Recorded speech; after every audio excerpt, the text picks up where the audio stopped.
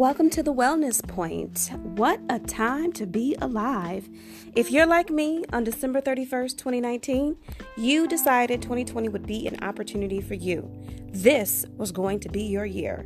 You developed your vision board, you meditated or prayed, and you set your resolve on your goals.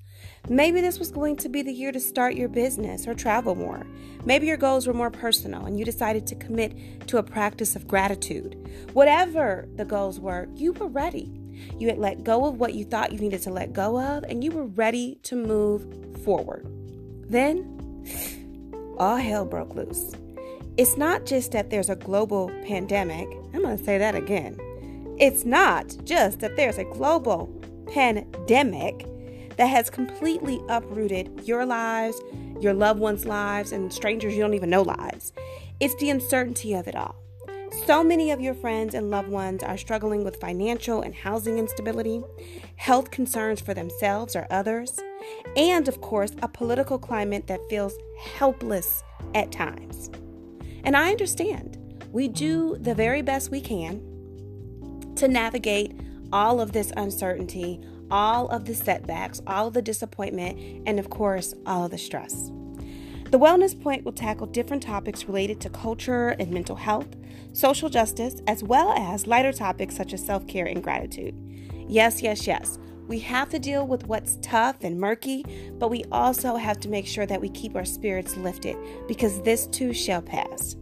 You're probably wondering what qualifies me. Great question. I've been a practicing clinical social worker for 16 years, working with clients with a host of issues.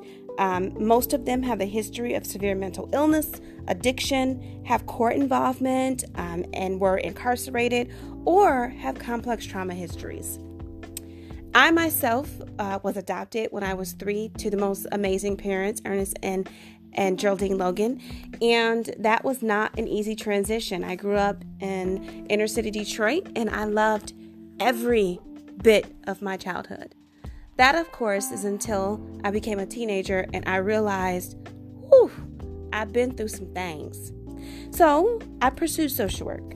I'm a licensed independent social work supervisor. I also serve as a commissioner on the Cleveland Community Police Commission, working towards police reform in the city of Cleveland.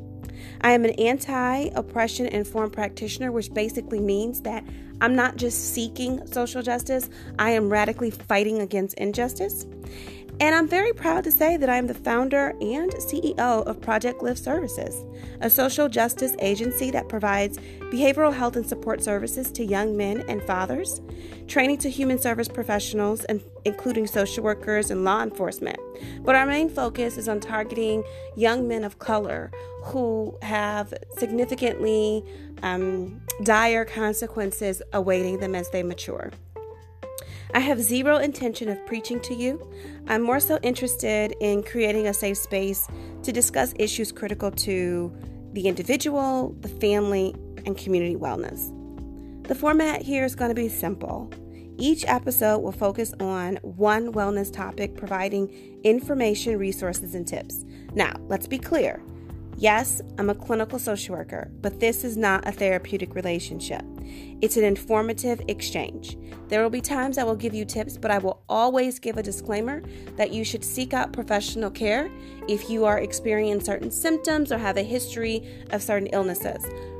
We want to learn things, but we also want to make sure that we align what we're learning with what are best practices for our life. In the future, I will invite guests who will provide detailed information on their field of expertise to lend to a richer conversation. Now, I'm new to this. I have to be honest, I am a talker, but having a podcast is one of those things that I've always wanted to do because I'm really interested in connecting ideas. And I think that for a long time, podcasts have focused a lot on either wellness, social justice, or culture. The Wellness Point is going to meld all three of those. People who are hurting because of social injustices will have mental health instability. It's just something that's going to happen. People who are having issues within their culture because they're being targeted for maybe their immigration status are going to have issues impacting their mental health in a negative way. So it's important for us to kind of expand the conversation that mental health wellness isn't a clinical diagnosis. It isn't simply having a disorder. So I'm really excited to be launching this podcast in May 2020 because May is Mental Health Awareness Month. And I've always been a proponent that the more information you know about a topic or situation or issue, the more equipped you are to battling it. Now, nobody's going to walk away from this podcast with a cure, but what you will walk away with is information, because we're going to laugh, we're going to yell, and there are going to be times when you say, oh, she doesn't know what she's talking about. But I guarantee you will never feel like you wasted your time listening to my podcast. So you're welcome to give feedback and suggestions to, of course, improve the podcast as we go along. Because again, I'm a novice at this and I want to make sure that I am as effective as I possibly can.